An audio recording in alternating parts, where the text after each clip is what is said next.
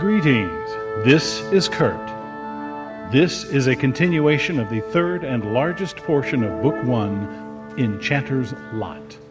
If this is your first visit to the Harken Theater, we recommend you step back and find the first episode of Prelude, the Hostage Prince. Otherwise, make yourself comfortable as we continue the performances. If you like what you hear, please rate, review, and share on your favorite platform. Comments and questions directed to our email will be answered promptly. If you care to be a preferred audience member and help in keeping these complex productions coming, please buy me a coffee via the website ko-fi.com listed with the description of each episode. And thank you for listening. What? Apologies, Maestro. Not you again? What is it this time? Jelly in your French crumpet? Ach, du lieber, why do I put up with this? Ready to lift again!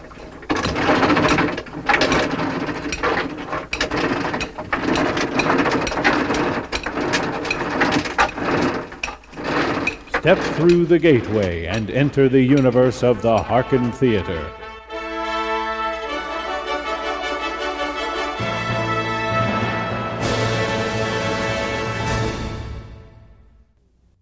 This is Episode 6. The Harken Theater presents the sound plays of A Bridge of Doom by Kurt Paul Hotelling.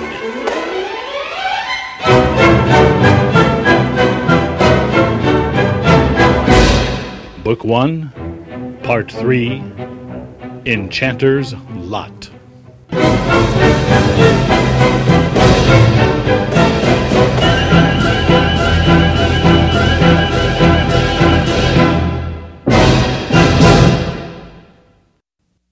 Chapter 6. Let me see your wound. Flena raised her hands to open the enchanter's soiled tunic. He waved her away. Let it wait until after supper. Now you listen, Gawain. You can't possibly convince me that your dizziness on the road was due to hunger. But Flena... They both looked to where the grinning elf reclined in his chair.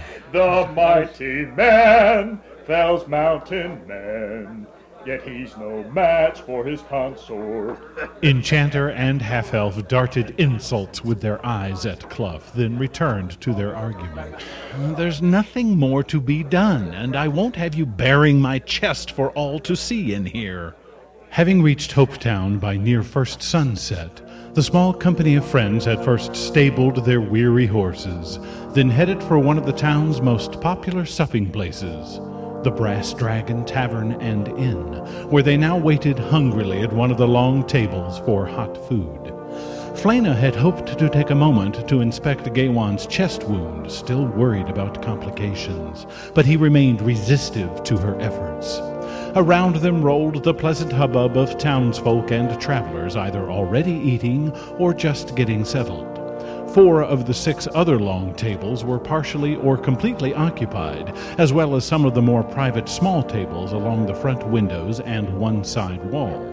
Normally, Gawain and his associates preferred the intimacy of the small tables, but one had to make a specific food order and then wait for its preparation, as opposed to the more immediate service at what was commonly called the bread and stew boards. Having not eaten since the previous night, they had unanimously elected for the bread and stew board.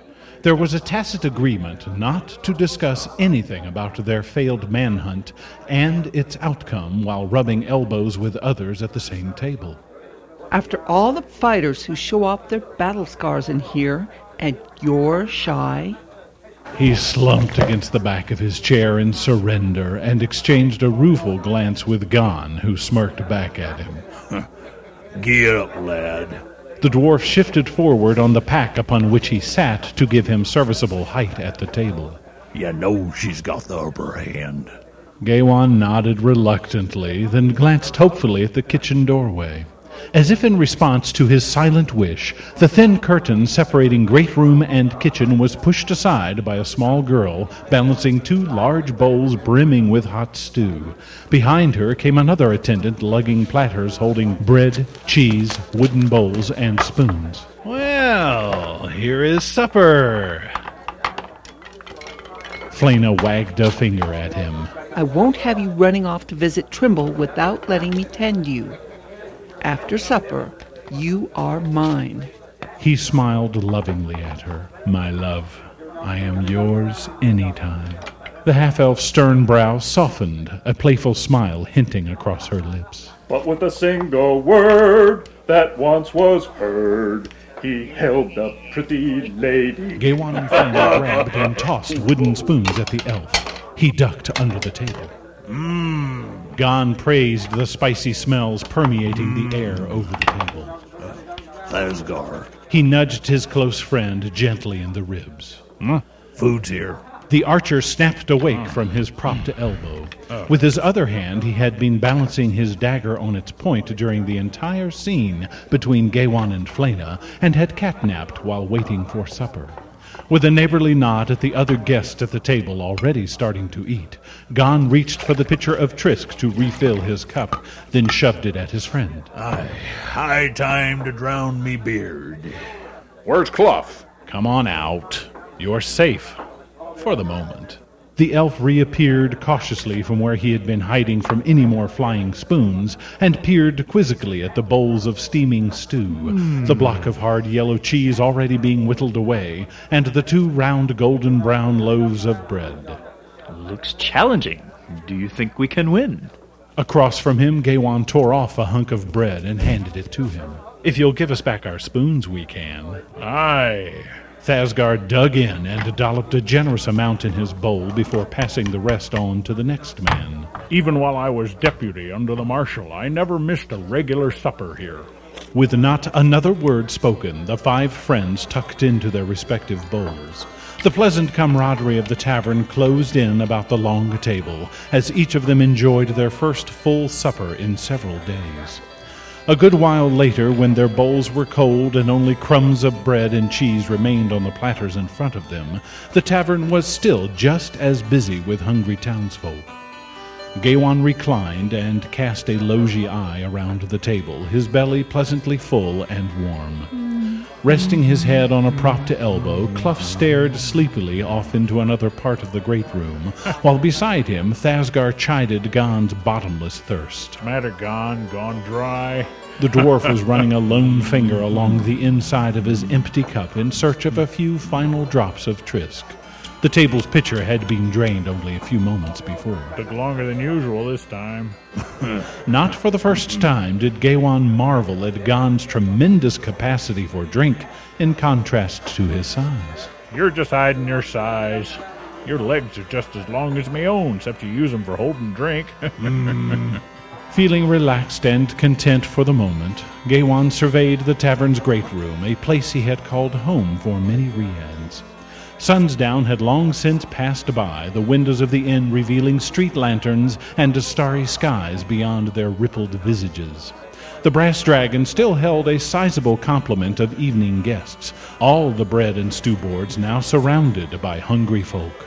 As an afterthought, he checked his coin pouch and estimated how much he and Flena had left for the next few days. With their failure to collar Calron, money was going to be tight. Don't worry about that stuff, Gawain. Gon had a teasing gleam in his brown eyes. The enchanter frowned with mild perplexity, unaware of what Gon was about. What are you saying? Glancing furtively left and right to make sure the other guests at the table had gone, or were listening to other things, the dwarf winked mysteriously and pointed a finger at the pack upon which he was sitting. Before that mountain man barged in on us in the cave, I managed to whittle and chip a fair amount off a big un. Gawain's eyes grew round as he realized what his friend was saying. Really? He had lamented having been too occupied with Rolf and Gunther to have taken time to collect a few smaller gems in the cave. Just one small chip of white sapphire would buy 3 moons' worth of provisions easily. Do you think us old mine workers would have let such a fine dig go untouched? How much? This was news to her as well. She noted Clough's clever smile as he pressed his finger onto some cheese crumbs and licked it clean. Gon shrugged carelessly. Lots. Exactly how much, I don't know. We thought we'd surprise you with it. I'd say you succeeded. Gaywan's mind was a whirl. Well, Clough clapped his hands to his belt. what say we go interrupt the jewelsmith's supper and find out what our modest haul is worth? Aye. Turstal and Whist rarely lock their door while the mines are open. Agreed. Gaywan was halted by a firm hand on his shoulder. Oh, not you, love. We're getting a room where I can clean and redress your wound properly. Shrugging into his riding cloak, Clough grinned at his love brother's woeful expression. You can play with us later, Gaywan, if Honorable Physician Flena will allow when she's done with you. Gaywan shook his head slowly with wide eyes. Not for a lifetime will she be done with me. Then received a pinch from Flena. Ouch! Clough and Thasgar headed for the tavern doors. Gon gingerly slid off his chair, winked again at the couple, then grabbed his pack with both hands and tottered off after the other two. Stepping down the veranda into the cobblestone street, Clough sniffed the night air. Behind him, Thasgar held the door for Gon, Here, Gon. Thank you. then leaned over and muttered a joke he had overheard at another table. Did you hear this one? Why did the good wife... The dwarf smiled as he slung his pack over his shoulder and maneuvered the steps down to the street. Across from the tavern, a trading post's doors were still open, with the cheerful glow of lamplight spilling onto its veranda. A soft wind with a coolness portending the approaching autumn drifted down the street, making the lanterns swing slightly on their posts. The smooth cobblestones, worn with weather and age, sparkled dully in the lights. Not far away, a lone horse and wagon trotted through the town square, while a handful of townsfolk walked the streets to unknown destinations. The three men leisurely rounded a corner and proceeded down the narrower street. Ahead of them, two hanging lanterns illuminated a worn but readable sign stating in neatly painted letters, Turstal and Whist Jewelsmiths. Beneath this pronouncement were the explanatory qualifications for the proprietors: trading, encrusting, engraving, appraisals. Not daring to speak of their purpose until they were safe within the small building adjoining the larger bakery they were passing, Hopetown was not without its unscrupulous thieves and rumor-mongers. Clough and Thasgar held the shop door foregone. My lord. Aye, that. Then followed him inside. Barely glancing at the many items of jewelry and gem-cutting on display, they approached the counter. A small man with gray hair curled in snug waves against his head emerged from behind an open door beyond. Wiping his hands fastidiously on his leather apron, he smiled cautiously. Yes? How may we serve? Gon swung his pack up onto the polished desk. We want to trade these for gold and silver.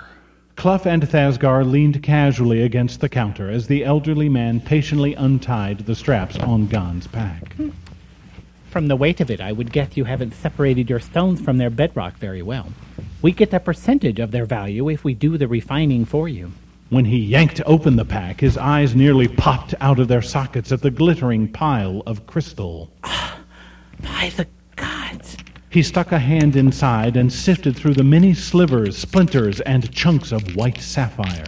You can't be serious! This sack must weigh at least 2 stones! Removing a single rough-cut gem from the pack, he weighed it in his palm, then looked first at Gon, then at Clough and Thasgar. I've seen you 3 around town for riads. He relaxed a little, winking an eye at them. This is a jest, no? Simple water quartz, the fool's gem. Sorry, Turstal. This is not a joke, and these are not fool's gems. I see. He drummed the fingers of his free hand as he inspected the gem more closely. Where did you get these? From a place we hope never to see again. Turstle's eyes flicked from Gon to Clough to Thasgar. Whist! Come here, please, sir. We have a problem. He ruffled his gray hair with his fingers as he looked back at his customers. Problem? A middle-aged dwarf with a salt and pepper beard reaching to the middle of his chest emerged from the door behind the counter. What's going on? He stopped and scrutinized the three men waiting expectantly, then dabbed a cloth napkin at the corners of his mouth, obviously interrupted during his supper. Whist, I presume? Aye, lad. The gray-haired dwarf eyeballed the elf, then stuffed the napkin into a shirt pocket and lifted a long ceramic pipe from a smaller table next to the doorway. I'm Whist, and you're Clough, second to that odd fellow Gaywong. Seeing his mild astonishment, I make it a point to know those who have worked for the Marshal in the past, and those who can be trusted. he nodded deferentially at Thasgar. Good to see you, Deputy. Aye. Gon was not visible to him yet, both dwarves' shortness preventing their seeing the other side of the counter. Whist, please take a look at these. Turstle, though several fingers taller than his associate, showed a respectful regard for the aging dwarf. Too short to see over the counter, Whist had long before remedied the situation, tramping onto his step box behind the counter and perusing the pack with its haul of coarsely cut gems. Nonplussed, and not moving his eyes away from the stones, he handed his pipe to Turstle, then closed his hand around the eyepiece that replaced it. This is not something one sees very often. He arranged the eyepiece on his brow, then scooped more of the pack's contents out and spread them across the smooth counter, selecting one of the largest chunks and inspecting it closely with his lens. He opened his free hand at Turstle, who placed a small tool within it. Good form. Very rough cut marks. Gon shifted uncomfortably at this comment, but knew as well as his companions that neatness had not been an option. Meanwhile, Turstle picked through the heap of white sapphires and selected a few smaller chunks. Whist finished and handed his eyepiece to Turstle, along with the stone he had inspected. Now it was Turstle's turn, though he spent less time than Whist. Good fire in these samples. Clearly these have been cut from a rare formation. He placed the eyepiece and the sample aside and exchanged a questioning look with his partner. My associate is in error. This is a problem for you, not us. He raised a nimble hand to halt the burst of questions. For you see, these are white sapphire, and of superior grade, but... They're not tradable. Whist wiggled a finger at him. Listen here, young'un. I'm sure that you know the rarity and high value of white sapphire. Obviously, seeing as you want to trade. Aye, but... High value comes from scarcity. White sapphire such as this you've graced us with is so valuable that we can afford only one or two of your largest pieces here. He held up the chunk he had inspected. Why, this piece alone must be worth several thousand in gold coin. Your entire heap would make the king's vault sit up and take notice. Oh.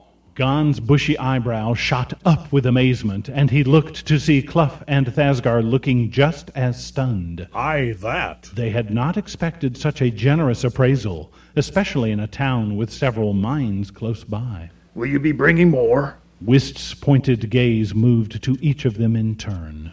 No, sir. Might anyone else find the same source? No one will ever find this place again, not even ourselves. Very well. Whist shifted his stance and leaned with outward calmness on the counter. Now, do not worry that just because we can't afford to have you swimming in a vat of gold coins that we're going to let you wander out of here unhappy. I'm sure my associate would agree with me on this matter. He glanced sidelong at Turstle, who nodded eagerly. We are prepared to offer you the following.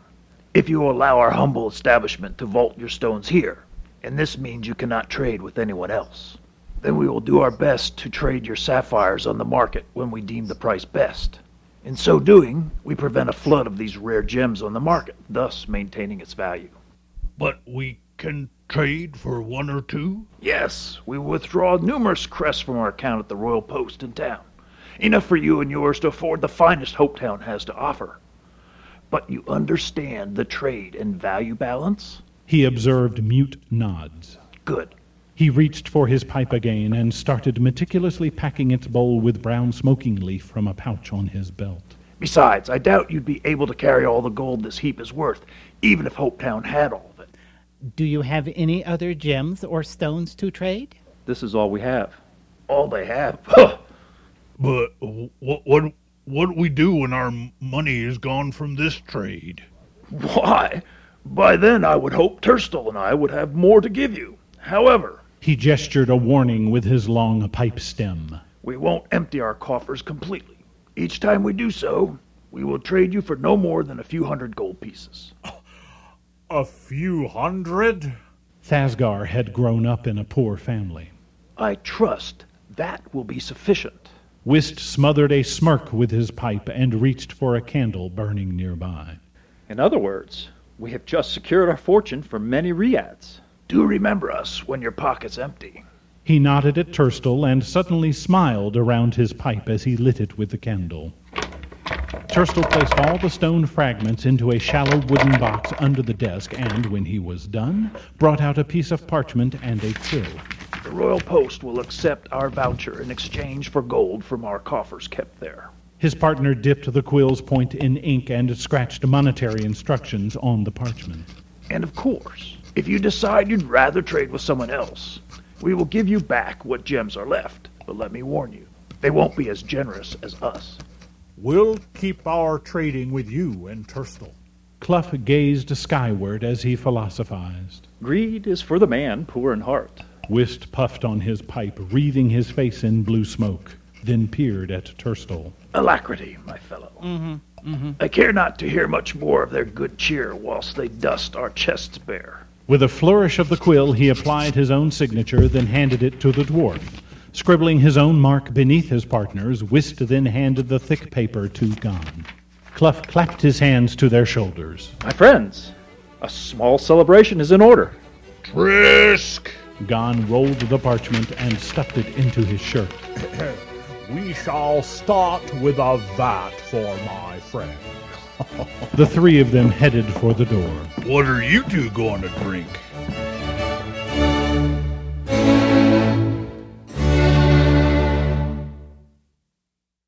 God's grace, you have returned. I was getting a little worried.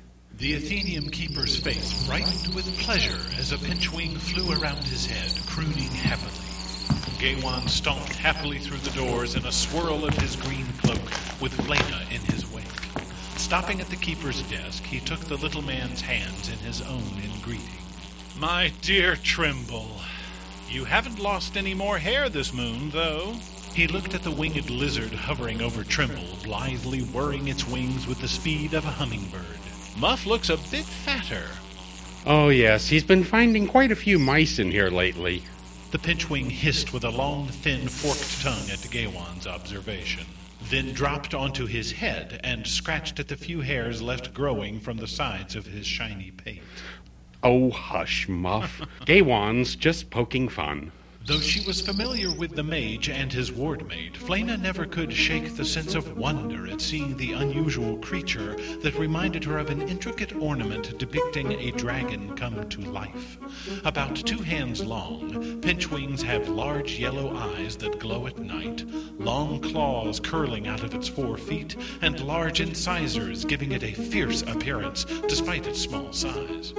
Rare and usually quite wild, when found in the civilized lands, it is only in service as a wardmate to a mage, relating what it sees, hears, feels, and, to a limited extent, thinks to its master.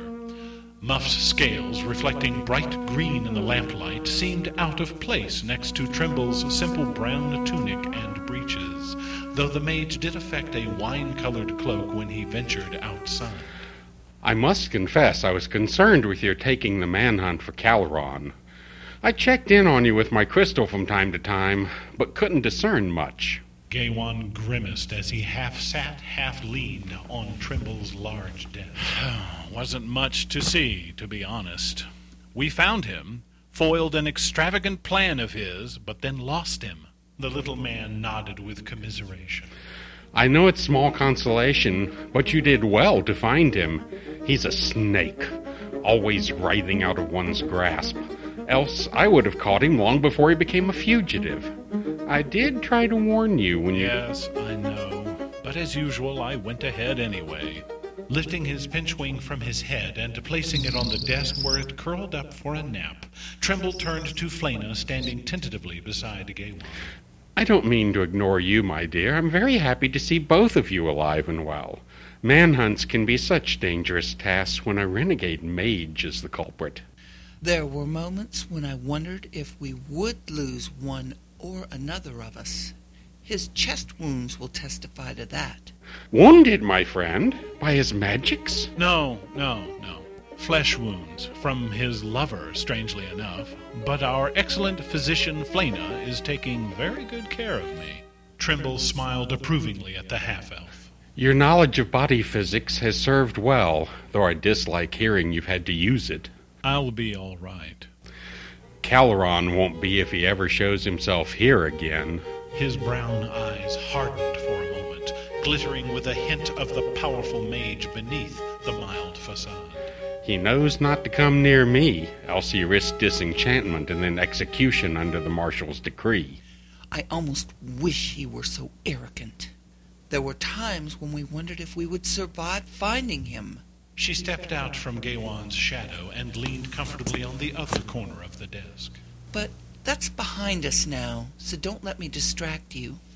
I'm just keeping Gawain company and making sure he doesn't wander off somewhere without me. Go ahead and visit. Oh, I wish it was as simple as that. But with Caleron still free, Gawain has more on his mind than just nattering with me. What do you mean? I was afraid to say anything about it. You have every right to be angry with me for taking on the manhunt. We lost him. There's nothing to be angry about. She shrugged. Remember, we all made that choice to go after him. I'm just happy we lived to tell about it. He shook his head. You don't understand. Now that Caleron has lost in a confrontation with me, he'll be looking for vengeance, something for which he's notorious. Trimble nodded succinctly at this statement. I will have to be very circumspect in my everyday life. You mean we, love? You weren't the only one there, as I recall. But it will be me he seeks for revenge. And he'll find the rest of us beside you. Trimble beamed with pride at her defiance of the situation, then leaned over and patted her hand gently with his as he turned his eyes to Gawain. Keep her close, my friend. A purer gem you shall never find. The half-elf's serious expression yielded in the warmth of his compliment, and she smiled sweetly at him. I intend to. And to do so, I will need to better my skills, especially with Caleron lurking in my future. He wanted to allow time to cogitate over the other important events of their journey, stopping time with the mysterious crystal and meeting the demigod dragon lords, before mentioning them to his mentor. So much had happened in such a short time, he wasn't sure he fully comprehended all of it. Very well. Trimble clasped his hands expectantly on the desktop amidst a small scatter of parchments and a large ring of keys. I know you, dear pupil. You've come to me for something. So, what can the Magian Alliance Athenium do for you? Am I eligible for advancement as an enchanter? Looking immediately thoughtful, the keeper reached down and opened a drawer. Just a moment. Removing a large book, he placed it on the desktop, opened its tarnished brass latches, and heaved the thick cover aside, then began thumbing through its thick leaves. Momentarily taking her attention away from Trimble's mutterings as he pored over the book, Flena gazed around the stone Athenium, having been within only a couple of times. The central chamber was large and roughly rectangular in shape, the great room of a former castle, with many small aisles extending away from the central construct. Shelves loaded with hundreds of scrolls, parchments, and books reached halfway up to the triangular beams supporting the high ceiling. The temptation to wander is difficult to resist. The many shadowed aisles and stacks of knowledge beckoning to be explored. She felt a slight sting of envy at her consort and his privileges. Forever able to lose himself within the ancient studies of power and magic whenever he desired. Ah, Gaywan's record. 1 moon study in the Mage's classification. Switch to Enchant, where you've remained for, over 7 riads. Has it been that long? The more accurate question would be, has it been long enough? You should be ready for advancement to the 3rd circle. He slid his eyes over to Flena and winked. That is, if a certain higher authority approves. What do you think, my dear? Plucking the jest as thrown, she feigned a serious scowl. Oh, I can't be sure. His behavior has been, well, shall we say, odd. Gaywan rolled his eyes to the ceiling. Now, why would you say that? She paced around him as if inspecting a horse on the auction block. Riding elfin horses and performing with minstrels in your younger days, and consorting with innocent elfin maidens such as myself. She stared wide-eyed at him, her lips pursed in a wry smile. Wouldn't you agree this was odd? Gaywan leaned forward with both palms on the desktop and dropped his head resignedly. Oh, I never should have told you to look for me in the Athenaeum. While Malidan and I sailed to meet Rothson in Foreign, he lifted his head to glare with mock annoyance at his mentor. You just had to tell her all about me, didn't you? Trimble lifted his eyebrows guiltily. There were idle moments when I just couldn't help myself. So glad I'm such an easy fellow to talk about. He took Flena's hand in his own. At least this fair lady appreciates me, or then eyed her with mock scrutiny. Perhaps that's what she's led me to believe. He lifted his eyebrows conspiratorially at Trimble. One can never tell with elfin women. She snatched her hand away jealously. And just how much do you know about women? His tongue pressed against the inside of his cheek. Not enough, apparently, as I keep consorting with at least one. She crossed her arms haughtily and turned away, pretending utter disdain. Which is why I need to advance my knowledge, in order that I gain an intimate understanding of the mysteries surrounding these beautiful creatures. He gazed adoringly at her. Eyeing him sidelong, Flena finally gave in. On that note, I have to yield, sir. She offered him her hand to kiss. Gaywan knelt as he did so. Trimble observed the sparkle of fondness in the half-elf's eye as Gaywan's head was bowed over her fingers. He smiled to himself in gladness of their obvious, deep affection for one another.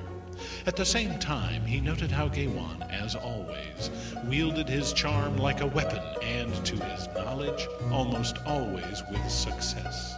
Now, he returned to his feet and the subject at hand.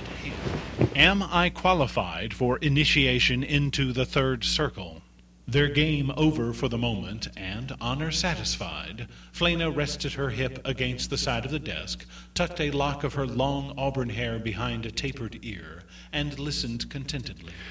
You do remember the spiritual laws regarding the limitations of material study and the dangers of excessiveness. Dangers? Flena had not heard of this. Mages, she knew, seem to always be devouring one tome of magic or another whenever they can. She knew enchanters were different, but not the specifics. If one tries to absorb too much in their study of enchant, the power flow they would experience would be like someone who eats so much food they explode. Do mages have the same limitations? Responding pleasantly to her questions, Trimble always enjoyed an inquisitive student. The flow of magical energy is tied to the psychic power, which fluctuates in cycles like the seasons, though in periods of days and not moons. Thus, like the flowers and trees blossoming in spring and sleeping in winter, there are times when the mage should rest.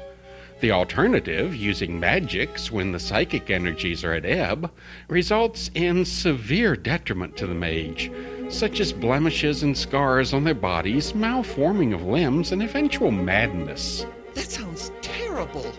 Madness? He shrugged. The energies must come from somewhere when called for, and if the psychic is withdrawn, the demand for the magic is taken from the body and spirit. And there's very little the art of the physic can do to heal injury from the psychic like that. Listening intently, the half-elf nodded her understanding with a worrisome glance at Gaywan. But this doesn't occur to enchanters? No, enchanters merely channel power, not manipulate and regenerate. She remembered some of what Gaywan had wielded lately. I wouldn't say merely. Truth. And the time required to temper one's chakras and tap into the audible sound current takes far more concentration and dedication than most mages care to devote. I don't mean to interrupt this discourse, Trimble. Gaywan stood free of the desk and crossed his arms. But can we answer my question before going further into your lesson? Give me a moment. The mage searched the enchanter's eyes silently. Gaywan gazed steadily back, then rubbed his round chin as he gazed at the air surrounding his student. Flana restrained an amused grin at the incongruity of a man of Gaywan's height and build, seeking judgment from one of Trimble's small stature, though the keeper of the Athenaeum was no wisp of grass in the wind, just lacking in height. Mind you, Rothson would have been the best judge of your inner strengths. Gaywan nodded solemnly. Yes, I know. But he has translated, and there are no other master enchanters. You are the only mage with any knowledge of the path. With interest, Trimble's scrutinizing gaze followed an invisible line between man and woman. The hint of a knowing smile played across his lips. What do you see? Gaywan recognized the technique for seeing auras. Your aura is free of malignant color, therefore your intent is pure. What is required is a test of your strength and balance. On the conjuring ground. You've mentioned your wounds. Do you feel up to it? Gaywan considered the question for only the briefest instant. If you mean now, I would say yes, I'm not at my best. I don't understand. Better to know if my strengths can match the test when I feel less than fully recovered. With Calron out there somewhere, I'd rather have confidence in my abilities rather than concern. Well said. He snatched his keys from the desk. Let us proceed. May I observe? Certainly, though I recommend you stand against the outer wall. This test can be a bit startling for the uninitiated. Is there a real danger? Trimble looked expectantly at Gaywan. Not danger, no, but the sensations of enchant out of control is akin to being dropped into a pool of icy water amidst summer. It can leave you disoriented and a bit dizzy if you come in contact with it. Your kind warning is taken, Trimble, but I trust Gaywan, too. She smiled encouragingly at her chosen. Very well. The test begins. He led the way, shifting back a dusty tapestry to reveal an alcove sheltering a heavy, iron-reinforced great-leaf door. Unlocking it, then hanging the keys on the wall next to it, he shoved it open and descended a short stair that emptied onto a walled circle of raked dirt with sparse tufts of grass or wildflowers.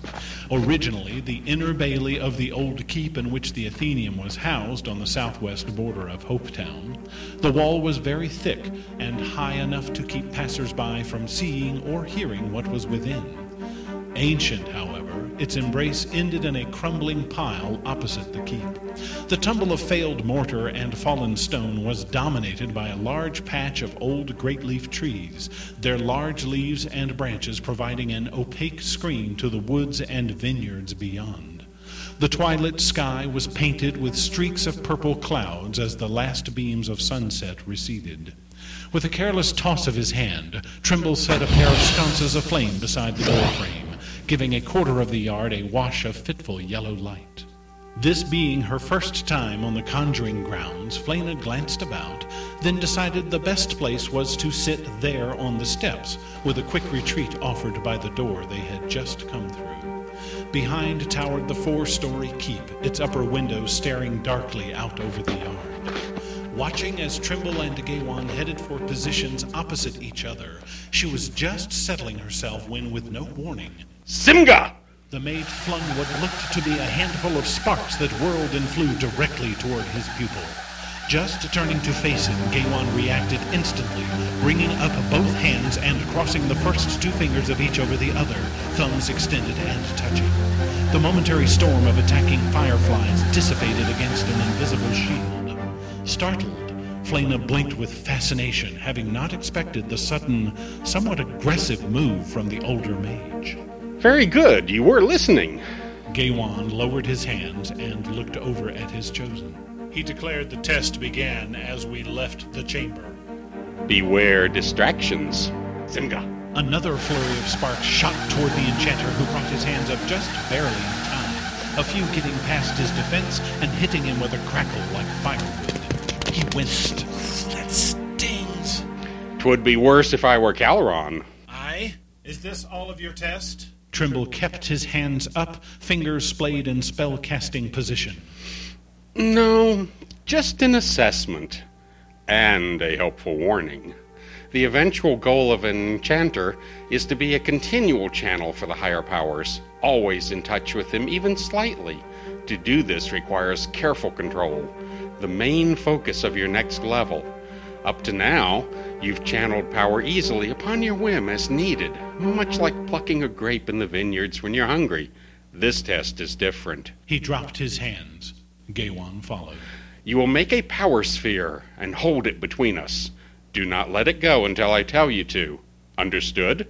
Yes. Of all Gaiwan's talents as an enchanter, Flena had seen only a few power spheres, but she knew.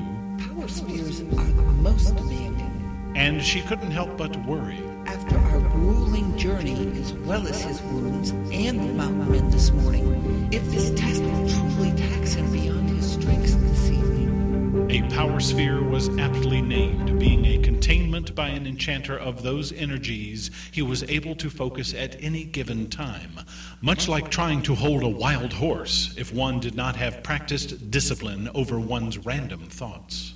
Raising his hands level with his eyes, Gaiwan stared intently between his fingers as he made the shape of a ball with his palms and concentrated.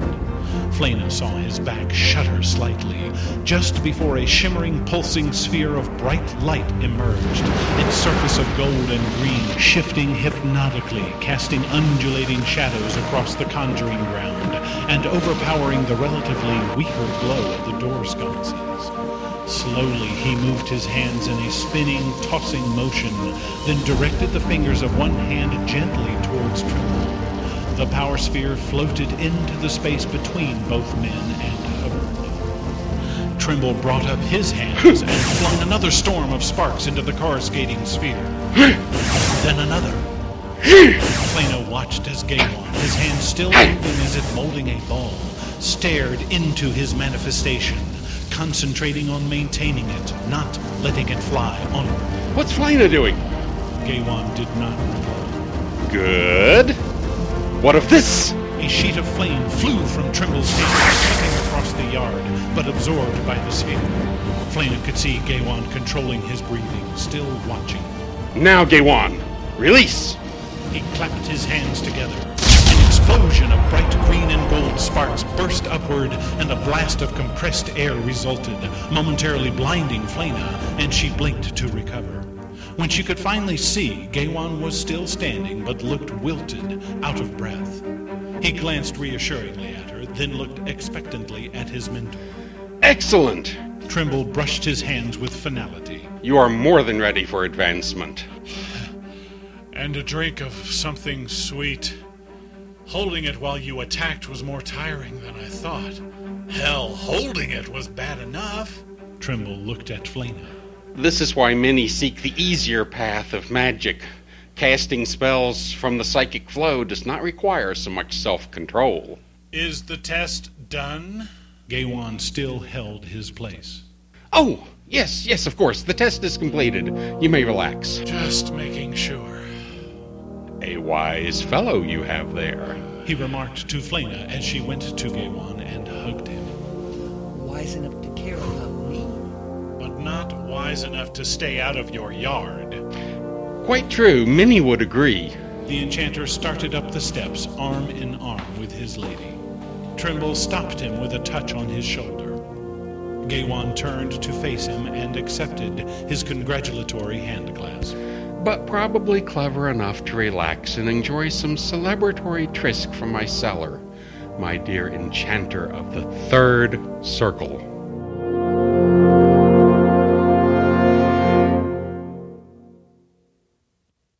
Chapter 7.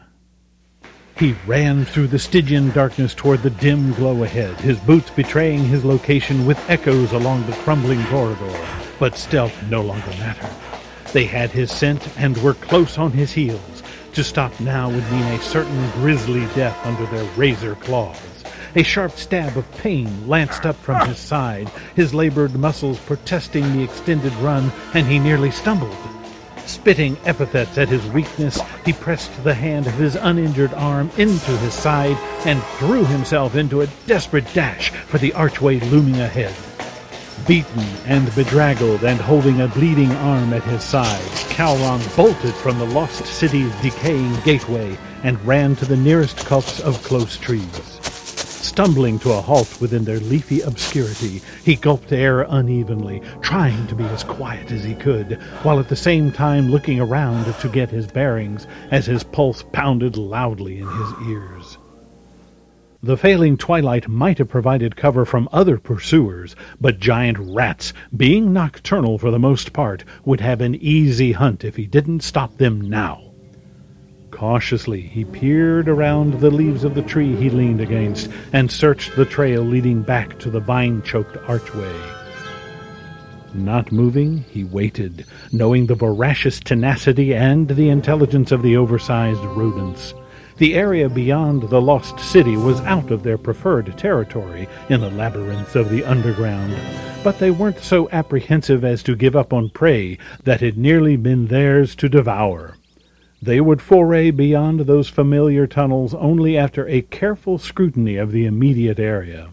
The dog-sized rodents could just as quickly become the prey above ground. His arm throbbed with pain as he recalled the instant they had attacked him out of nowhere and without provocation.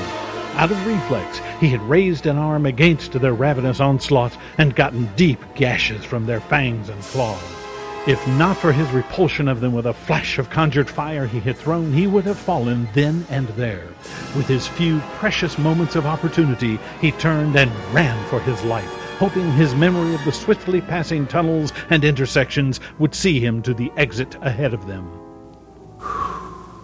Breathing easier now, he kept his gaze locked on the gloom beneath the archway, waiting for the inevitable. The longer he lingered, however, the more his wound hurt, and he got restless, but resisted the urge to move on.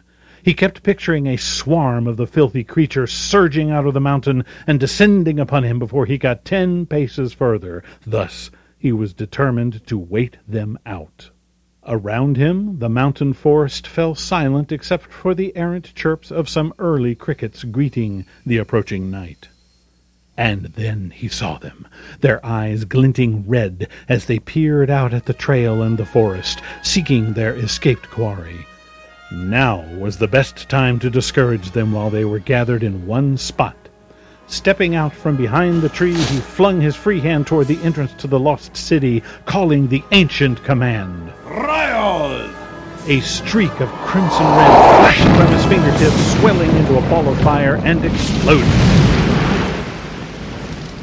Flames, debris, and clumps of bloody flesh burst out in all directions, the unlucky rats' high-pitched squeals of death reverberating throughout the surrounding forest.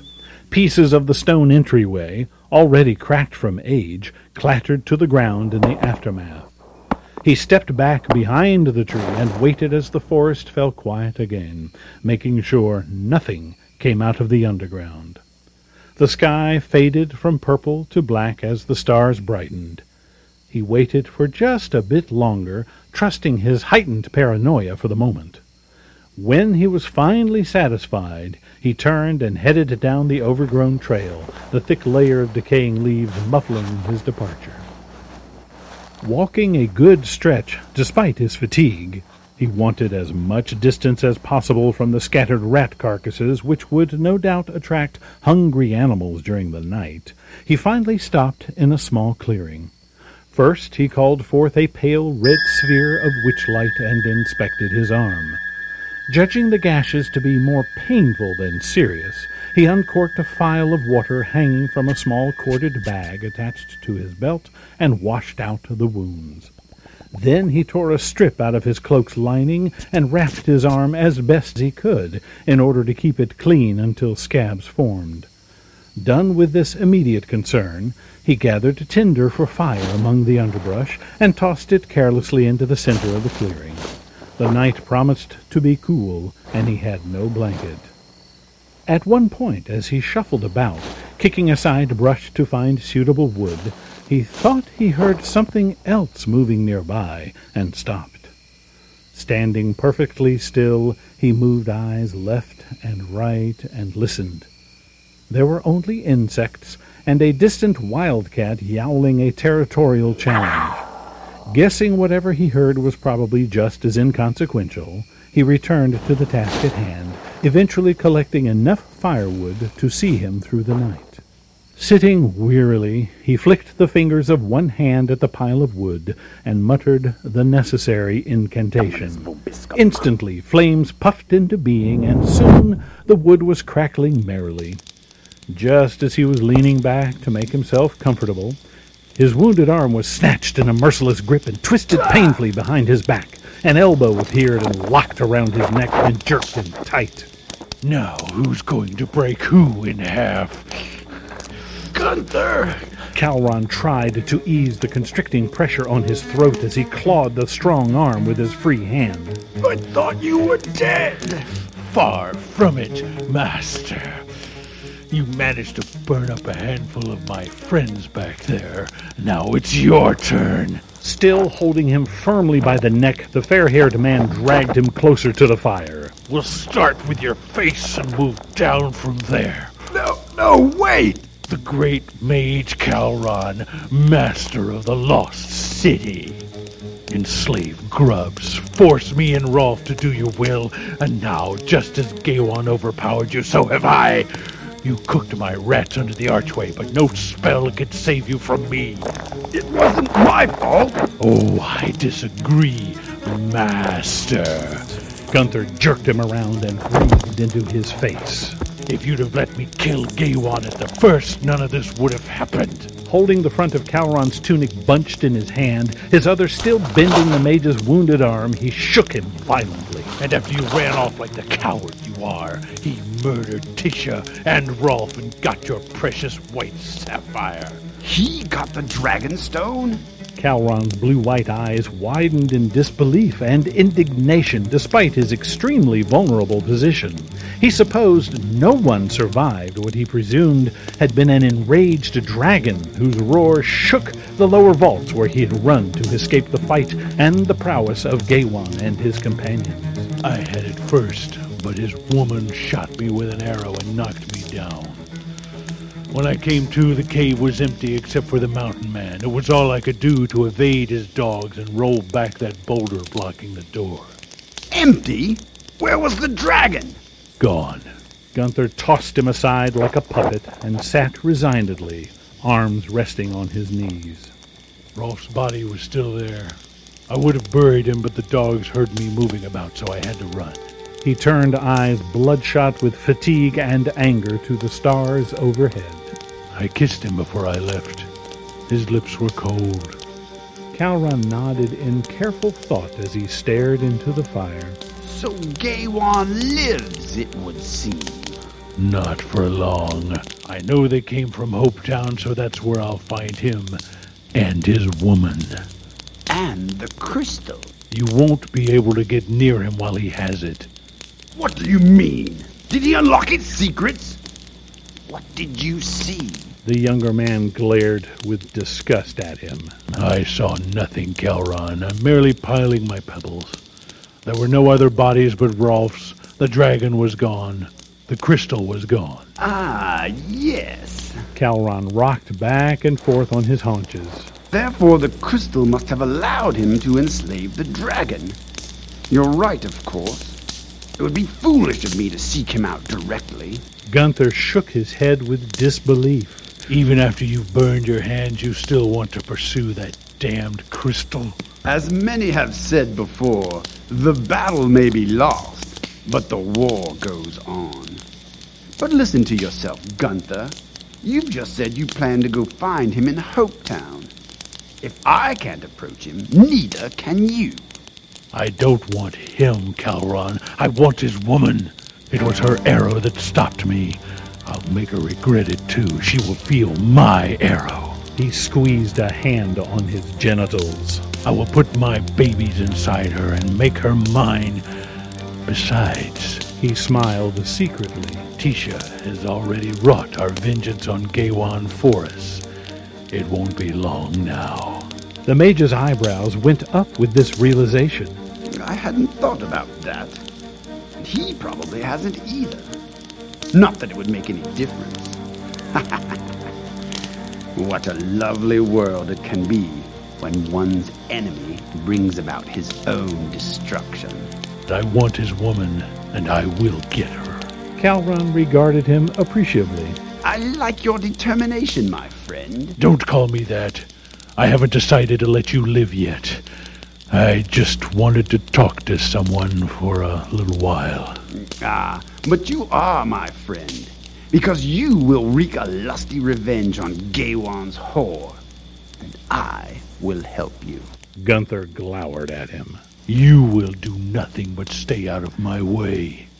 Gladly. He shifted to a more comfortable position, satisfied that his immediate demise at the were-rat's hands had met a delay, one that would allow him ample opportunity to do his own killing, if necessary. But allow me to ensure your revenge is successful.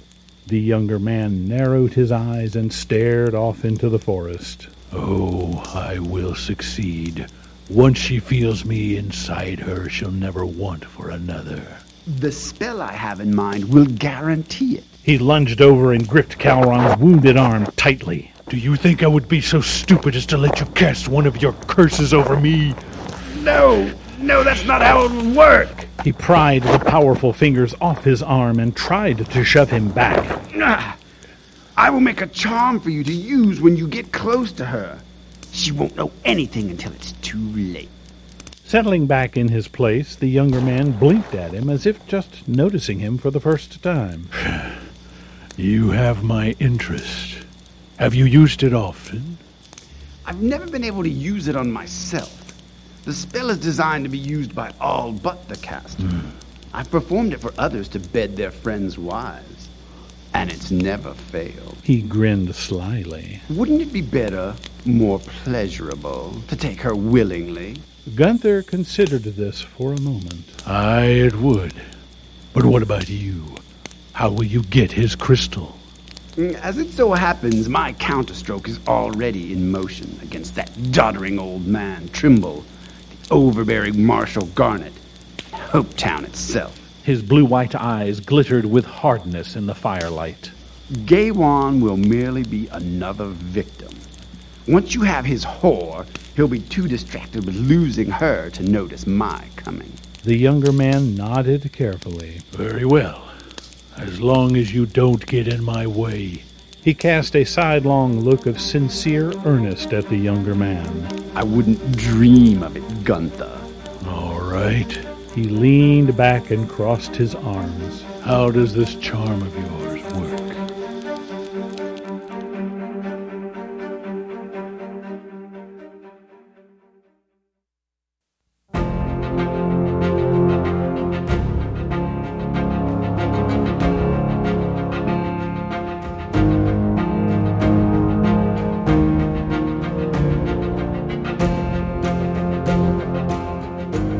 Bridge of Doom, Part 3, Enchanter'S Lot. The sound plays of the novel were written, recorded, directed, mastered, and produced by Kurt Paul Hotelling. Copyright 2022. Character voices for Episode 6 are performed by Richard Hammer, Aridel Hotelling, Kevin Norris, Jim Marshall, and H, the Great and Powerful. The novel and its sequels, making up a quintology, so far at present, are available through Amazon.com, on Kindle Books, can be ordered at your favorite bookseller, or can be purchased directly and at best price with additional bonuses from the author by submitting a request to our email. Music for the Harken Theater was composed and performed by Evan MacDonald, Florian Serral, Francesco D'Andrea, Atlas Mason, High Street Music of London, and licensed by PremiumBeat.com. Public domain music performances are licensed under Liber Creative Commons. More detailed music and performer credits can be requested from the Harken Theater at yahoo.com. Sound effects and original Foley provided by Cusp Studios and the BBC Library.